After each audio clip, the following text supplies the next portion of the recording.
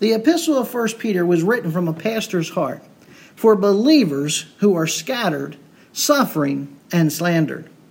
Peter's goal is to exhort believers to remain faithful while scattered and experiencing suffering amid a hostile world. Though living in a hostile world, we have a living hope which originates in the Father's foreknowledge, the Holy Spirit sanctifying, and the Son's sprinkled blood. Furthermore, we are blessed and rejoicing amid our trials because we have a living hope and inexpressible glorious joy. Peter also exhorted us to exhibit a lifestyle different from this hostile world. Such a lifestyle requires saturating our minds in God's Word, following the law of God, imitating the holiness of God, loving one another, and submitting to authorities. Additionally, Peter encouraged us to endure suffering by following the example of Christ, who did not return evil for evil. Now in 1 Peter 5:10-14, Peter brings his epistle to a close by reminding his readers of God's grace and glory before saying goodbye. Let's take our Bibles to 1 Peter chapter 5, verses 10 through 14.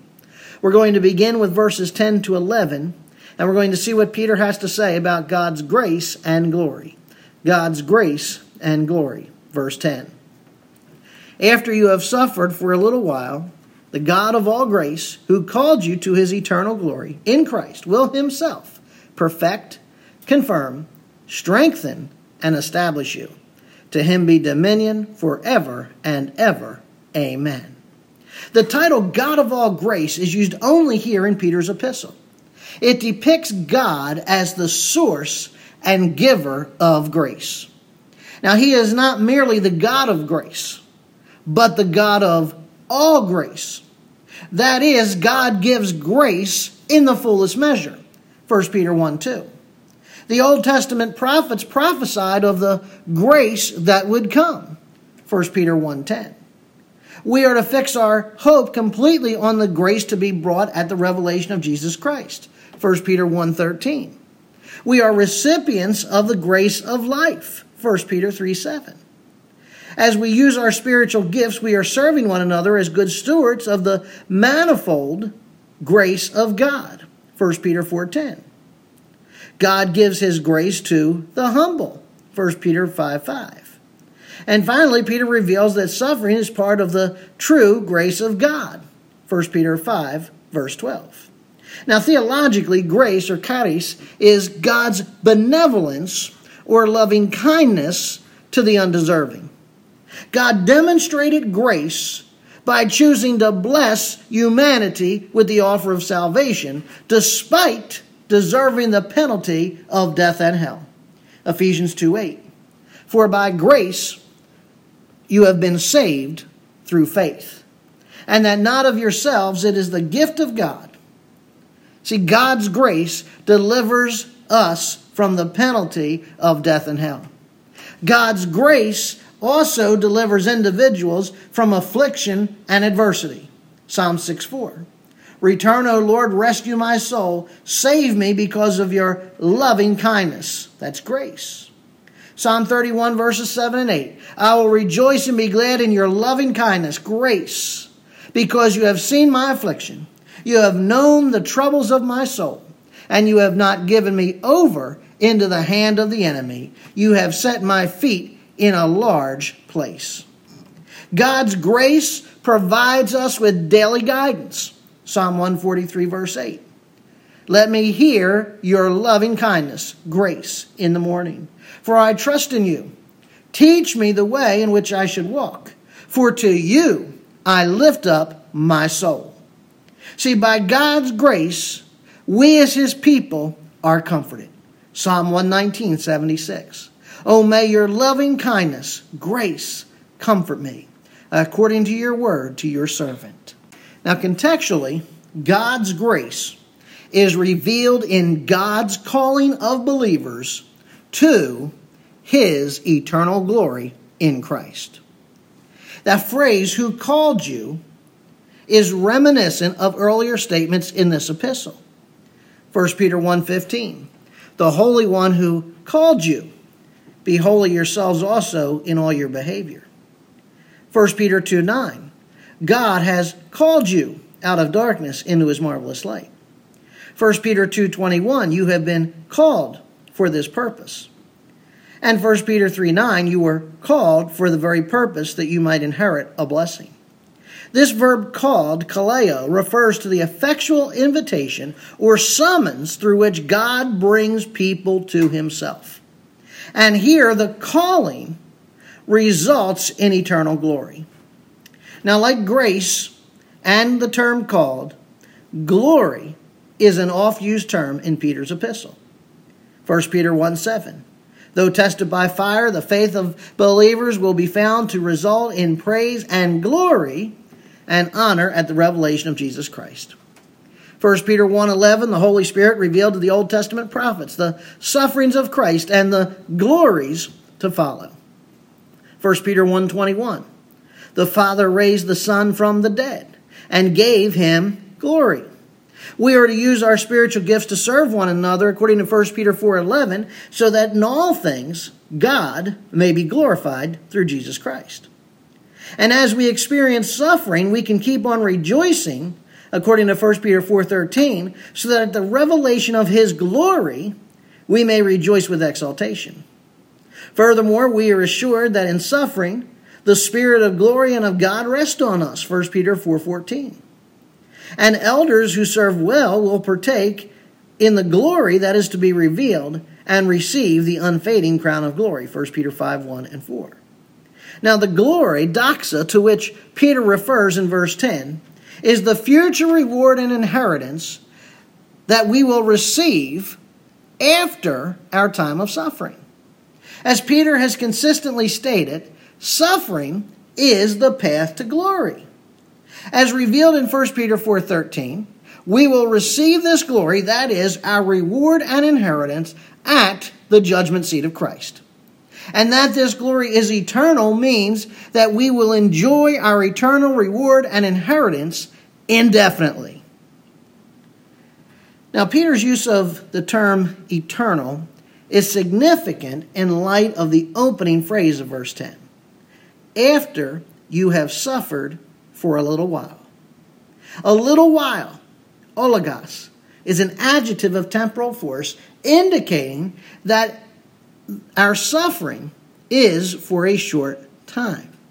This statement by Peter parallels his earlier statement in 1 Peter 1:6, where he informed us that we can have joy knowing that our suffering is only for a short time. And though the duration of suffering may be unknown, compared to eternity, it is short and it is temporary. Paul made a similar statement in 2 Corinthians 4:17. For momentary, light affliction is producing for us an eternal weight of glory far beyond all comparison. He follows this up with 4 verbs. The 4 verbs perfect, confirm, strengthen, and establish explain how the God of all grace will exalt us at the proper time and enable us to resist Satan, as we saw back in 1 Peter 5:6 and 9. Perfect, katartizo, means to equip in advance for a particular purpose. Now, in the context of being scattered and suffering, perfect indicates that God is going to equip us with the necessary tools to deal with the suffering. Confirm, sterizo, refers to making someone determined or resolute. Peter used the cognate term firm, sterios, in verse 9 to depict the rock-like determination or resolution that we must have for biblical doctrine. That God will confirm us means that he is going to empower us to be determined and resolute in doctrine. Strengthen, sathanao, means to make more able. It indicates that God is going to make us more than able to resist the devil. We do not need to fall victim to Satan's schemes. Establish, thamaleao, refers to laying a foundation rock or stone. This verb portrays God as the firm foundation upon which we are being built up as a spiritual house for a holy priesthood. as he said in 1 Peter 2:5. And that foundation stone is none other than the living, choice, precious cornerstone known as Jesus Christ. No doubt Peter recalled the words of Jesus in Matthew 7:25 regarding the house built on the rock. The rain fell and the floods came, and the winds blew and slammed against that house, and yet it did not fall, for it had been founded on the rock. Now, this final note about God's grace and glory concludes with a doxology. To him be dominion forever and ever. Amen. Note the term doxology is defined as a declaration of praise to God for his glory and power. Whereas in 1 Peter 4:11, the doxology addressed both the Father and Son, here it is addressed only to the God of all grace. Dominion, kratos, is the power to direct and govern, that is, sovereignty. Peter's point in underscoring God's sovereignty is to remind us that while the sovereigns or authorities of this world may scatter and slander us and cause us to suffer, it is God who is the ultimate sovereign. He is the true ruler of this world, and all that submit to his mighty hand will enter into his eternal glory. 1 Peter 5:4 and 6. Interestingly, this is the only doxology in the New Testament in which another term such as glory or honor does not join the term dominion. Furthermore, the lack of the verb to be in the Greek text makes the phrase a dative of possession, meaning the text can be rendered as dominion belongs to him. Hence, God alone possesses sovereignty. Because God alone possesses sovereignty over all things, we can be confident that God can do what he has promised in verse 10. That is, perfect us, confirm us, strengthen us, and establish us. And unlike the rulers of this world, God's sovereignty is forever and ever. You know, the phrase forever and ever appears to be a simple reference to eternity, but it literally translates as unto the ages of the ages. Of the phrase's 21 usages in the New Testament, it refers to the eternal kingdom. So, when it says that his dominion is forever and ever, his sovereignty is extended over the eternal kingdom. The term amen, derived from the Hebrew term ameth, means so let it be, indicating this doxology's truthfulness. Therefore, we can be assured that God is both willing and able to sustain us through our sufferings and bring us to glory by his grace. Now let's move on to 1 Peter 5:12-14. And let's look at Peter's goodbye. Through Silvanus, our faithful brother, for so I regard him, I have written to you briefly, exhorting and testifying that this is the true grace of God. Stand firm in it. She who is in Babylon, chosen together with you, sends you greetings, and so does my son Mark. Greet one another with a kiss of love. Peace be to you all who are in Christ. Now, typical of apostolic goodbyes, Peter's closing comprises 5 parts. There's a commendation of an associate. There's a summary of the epistle. There's greetings. There's the holy kiss. There's the pronouncement of blessings of either grace or peace. And these 5 parts of the apostolic goodbye here in Peter's epistle can be seen in every New Testament epistle, whether it's John, Paul, Peter, etc. So let's begin with the commendation of Silvanus. In the first part of his goodbye, Peter commends his associate Silvanus. Now, Silvanus is commonly known as Silas, and the use of 2 names by an individual in the Greco-Roman culture was not uncommon. Consider Saul, also known as Paul. Silas was his Jewish name, where Silvanus was his Grecian name that was used among Gentiles. Silas is first mentioned in the scripture as a ruling elder at the church of Jerusalem. who accompanied Paul and Barnabas back to Antioch with news from the Jerusalem council. Acts 15:22. Then it seemed good to the apostles and the elders, with the whole church, to choose men from among them, that's the apostles and elders, to send to Antioch with Paul and Barnabas, Judas called Barsabbas, and Silas, leading men among the brethren. Later, he became a traveling elder, joining Paul on his second missionary journey, Acts 15:40. But Paul chose Silas and left, being committed by the brethren to the grace of the Lord. During that journey, Paul and Silas were imprisoned in Philippi, Acts 16:19 and 25. But when her master saw that their hope of profit was gone, they seized Paul and Silas and dragged them into the marketplace before the authorities. But about midnight, Paul and Silas were praying and singing hymns of praise to God, and the prisoners were listening to them. After being released, Silas partnered with Timothy to gather information about Thessalonica to report to Paul in Corinth, Acts 18:5.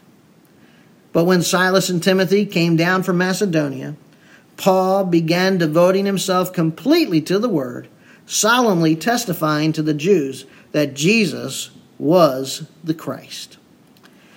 Now the phrase "through Silvanus" in 1 Peter 1:12 denotes Silvanus's or Silas's involvement in both the writing and delivery of this epistle. Perhaps the phrase would be better rendered as, quote, written and sent with the help of Silas. In other words, Silvanus served as Peter's amanuensis or scribe, a position he previously served Paul. 1 Thessalonians 1:1 and 2, Paul and Silvanus and Timothy, to the church of the Thessalonians, in God the Father and the Lord Jesus Christ, grace to you and peace. We give thanks to God always for all of you, making mention of you in our prayers. 2 Thessalonians 1:1 and 3, Paul and Silvanus and Timothy, to the church of the Thessalonians, in God our Father and the Lord Jesus Christ, grace to you and peace from God the Father and the Lord Jesus Christ. We ought always to give thanks to God for you, brethren, as it is only fitting. The we and us in the Thessalonian epistles signals plural authorship. Hence, Silas and Timothy were Paul's amanuenses who wrote down what Paul dictated. Peter's statement, I have written to you briefly, indicates that Silas recorded 1 Peter 1:1 to 5:11 for Peter, and that Peter himself penned 1 Peter 5:12 to 14. Paul implores the identical phrase in Hebrews 13:22, I have written to you briefly, to indicate that his amanuensis wrote the epistle for him, but he personally penned the closing. On the other hand, Silas acted as the courier of the letter. As such, Peter refers to him as a faithful brother. Faithful, pistos, has a twofold meaning. First, it indicates that he lived out what he believed. Second, the term indicates that Silas was a reliable co-worker who could be trusted. The phrase, for so I regard him, logizomai, means that Peter is fully convinced of Silas's faithfulness. Since Silas was delivering Peter's letter, Peter wanted his recipients to know that he could be trusted. And friends, we would do well to be like Silvanus, living out what we believe and being men and women who are reliable and trustworthy. Is that the kind of person you are? We move on now to the summary of the epistle. Next, Peter summarizes his purpose in writing this epistle, to exhort believers and testify of God's grace. Exhorting, parakaleo, means encouraging someone or urging them to a course of action. Christ referred to the Holy Spirit as the Parakletos, describing the Spirit's ministry of coming alongside believers to exhort and encourage them. John 14:16. I will ask the Father, and he will give you another helper, that he may be with you forever. Thus, Peter's purpose in writing was to come alongside his readers to exhort and encourage us. Testifying, epimarturio, refers to providing first-hand eyewitness testimony to verify actual events. In light of their suffering, Peter yearned to encourage his readers to persevere. Instead of merely commanding them to persevere and bear up under the suffering, he encouraged them by pointing to the sufferings of Jesus. And what Peter shared was not hearsay or whispered down the lane. Instead, he wrote from his personal experiences with Jesus. What Peter saw in Jesus, how he suffered righteously, he now exhorted his readers to do the same. That's what we need to do, believer. We need to suffer righteously. Peter also encouraged them that just as Jesus was glorified after his suffering, so too will they be glorified. And that's true for us as well. Yes, we will go through suffering, but we too will be glorified.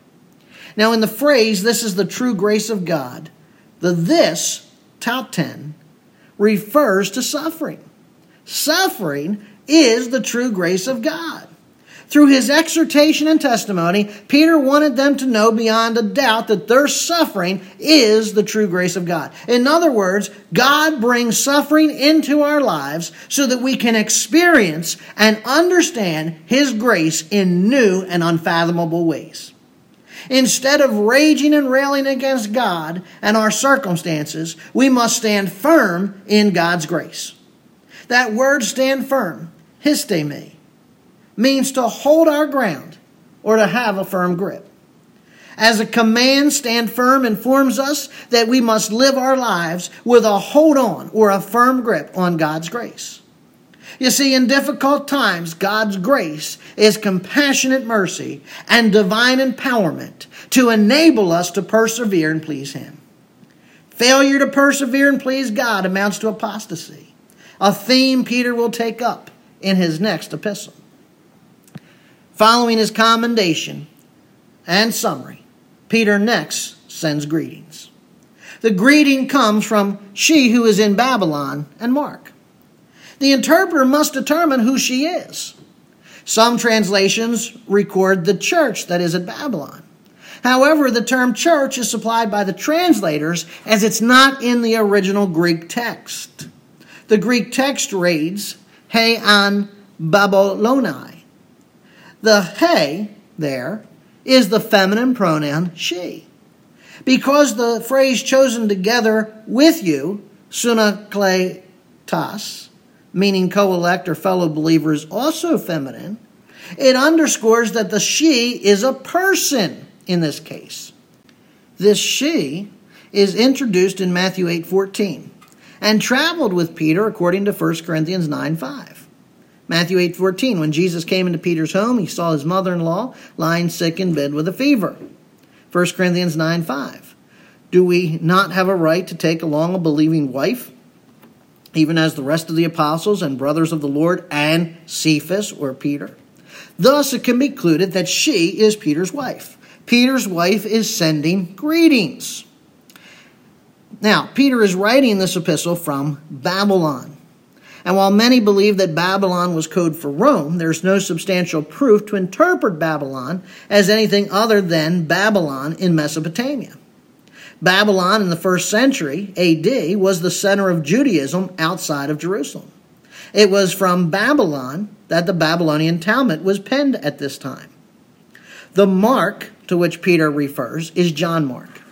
And Peter was well acquainted with him as the church in Jerusalem met in the house of Mary, Mark's mother. Acts 12:12.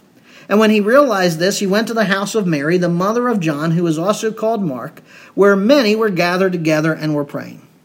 Mary was the sister or aunt of Barnabas, making Mark either his cousin or nephew. Colossians 4:10.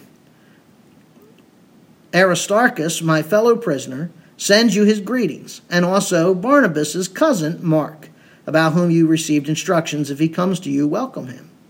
This relationship underscores Barnabas' desire to bring Mark on his mission trip with Paul, Acts 13:5.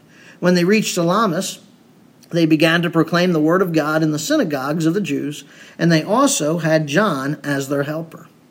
And this explains why the rift between Barnabas and Paul about Mark going on another mission trip after he went AWOL. Acts 13:13. Now Paul and his companions put out to sea from Paphos and came to Perga in Pamphylia. But John left them and returned to Jerusalem. Acts 15:37-40. Barnabas wanted to take John, called Mark, along with them also. But Paul kept insisting that they should not take him along, who had deserted them in Pamphylia and had not gone with them to the work. And there occurred such a sharp disagreement that they separated from one another. And Barnabas took Mark with him and sailed away to Cyprus. But Paul chose Silas and left, being committed by the brethren to the grace of the Lord. Now Mark recovered from his failures, grew spiritually, and became a trusted companion of Paul. 2 Timothy 4:11, only Luke is with me. Pick up Mark and bring him with you, for he is useful to me for service. Philemon 1:24, Mark, Aristarchus, Demas, Luke, my fellow workers. Now Peter's reference to Mark as my son means that Peter was key in either Mark's conversion or spiritual growth. Similar phraseology is used throughout the New Testament to refer to a convert or spiritual child. 1 Corinthians 4:15, for if you were to have countless tutors in Christ, yet you would not have many fathers, for in Christ Jesus I became your father through the gospel. Galatians 4:19, my children, with whom I am again in labor until Christ is formed in you. 1 Timothy 1:2, to Timothy, my true child in the faith, grace, mercy, and peace from God the Father and Christ Jesus our Lord. Philemon 1:10, I appeal to you for my child, Onesimus, whom I have begotten in my imprisonment. Now, like Mark, spiritually immature believers are going to fail. But failure does not have to be the end. Spiritually immature believers, and that's where everybody starts as a babe in Christ, desperately need believers of spiritual maturity like Peter to nurture them as a spiritual parent so they can grow spiritually and be used of God. And those of you listening who believe yourselves to be spiritually mature ones, instead of looking down on the spiritually immature, instead of wagging your tongue and shaking your head, I would encourage you to come alongside of that spiritually immature brother or sister and nurture them in the faith, adopt them as your spiritual child, help them to overcome their failure, help them to grow, and help them to become fit for ministry. Now, this Mark was also the author of the gospel bearing his name. Interestingly, Mark's gospel was really Peter's account, which Mark recorded and delivered to the early church. To this end, Eusebius, AD 260 to 340, historian of the early church, recorded information about the gospel of Mark that had been revealed to Papias by the apostle John. Accordingly, he recorded that John stated, quote, Mark, having become the interpreter of Peter, wrote down accurately, though not indeed in order, whatsoever he remembered of the things said or done by Christ. For he neither heard the Lord nor followed him, but afterwards, as I said, he followed Peter, who adapted his teaching to the needs of his hearers, but with no intention of giving a connected account of the Lord's discourses, so that Mark committed no error while he thus wrote some things as he remembered them.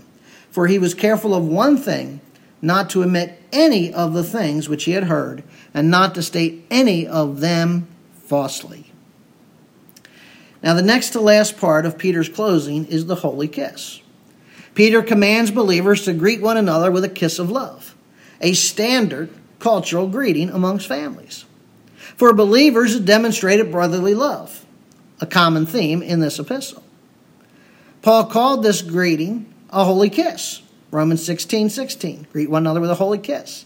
1 Corinthians 16:20, greet one another with a holy kiss. 2 Corinthians 13:12, greet one another with a holy kiss. 1 Thessalonians 5:26, greet all the brethren with a holy kiss. That this kiss is holy demonstrates that those who share such a sanctified spiritual relationship. And it should be underscored that this kiss was on the cheek and exchanged between those of the same sex. This was not a free pass to kiss someone else's spouse.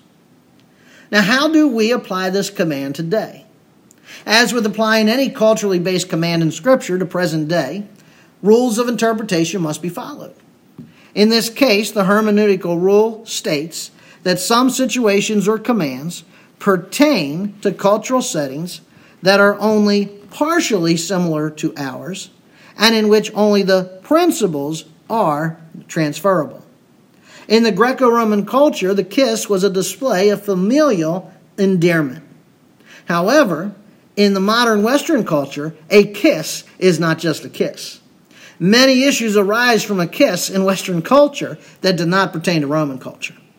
And because a kiss is not the standard means of greeting people in the 21st century Western culture, as interpreters, we must ask if there is a similar cultural setting where the principle of this command could apply. Now, greetings still exist today, and there should be familial endearment between the family of God. A cultural equivalent could be a holy handshake, or a holy fist bump, or a holy pat on the back, or at times a holy hug. But we as believers need to be sensitive to one another. Not everyone is comfortable being touched. Before running up to people and touching them, ask if they'd be okay with it. What is important is that we display actions which communicate our love for our Christian brother and sisters. Peter concludes the benediction by pronouncing a blessing of peace upon his readers. The term peace refers to freedom from worry. It translates the Hebrew term shalom, which is the standard greeting shared amongst Jewish people. Peter previously prayed that God would grant believers peace in the fullest measure, 1 Peter 1:2. Scattered, slandered, suffering believers, we need peace. Not to prevent our suffering, but to be free of worry amid our suffering. This blessing of peace is not for all. It's only for those who are in Christ, that is, believers. You see, to be in Christ means that our debt of sin has been canceled, our relationship with God restored, and our eternal destiny in heaven secured. Friends, we will suffer in this present world. And though we suffer, the God of all grace will bring us to glory. As such, we can trust in Him in the best of times as well as in the worst of times. Sadly, trusting in God is not popular today. Even so-called Christians view trusting God as worthless counsel to those in crisis. Yet Peter exhorts believers to do just that, to trust in God at all times. Now, how do we trust in God? An examination of 1 Peter provides 4 steps to trusting God. First, you must maintain a right perspective of suffering. Our suffering is only for a little while. The glory or inheritance that we will receive is going to be enjoyed for eternity. So are you maintaining a right perspective on suffering? Second, we must maintain a right perspective of God. He is the God of all grace. His grace is sufficient no matter the circumstance or situation. And He only withholds grace from those who refuse to humble themselves before Him. As well, God is sovereign over all things. As such, He's able and willing to sustain us through our sufferings and bring us to glory.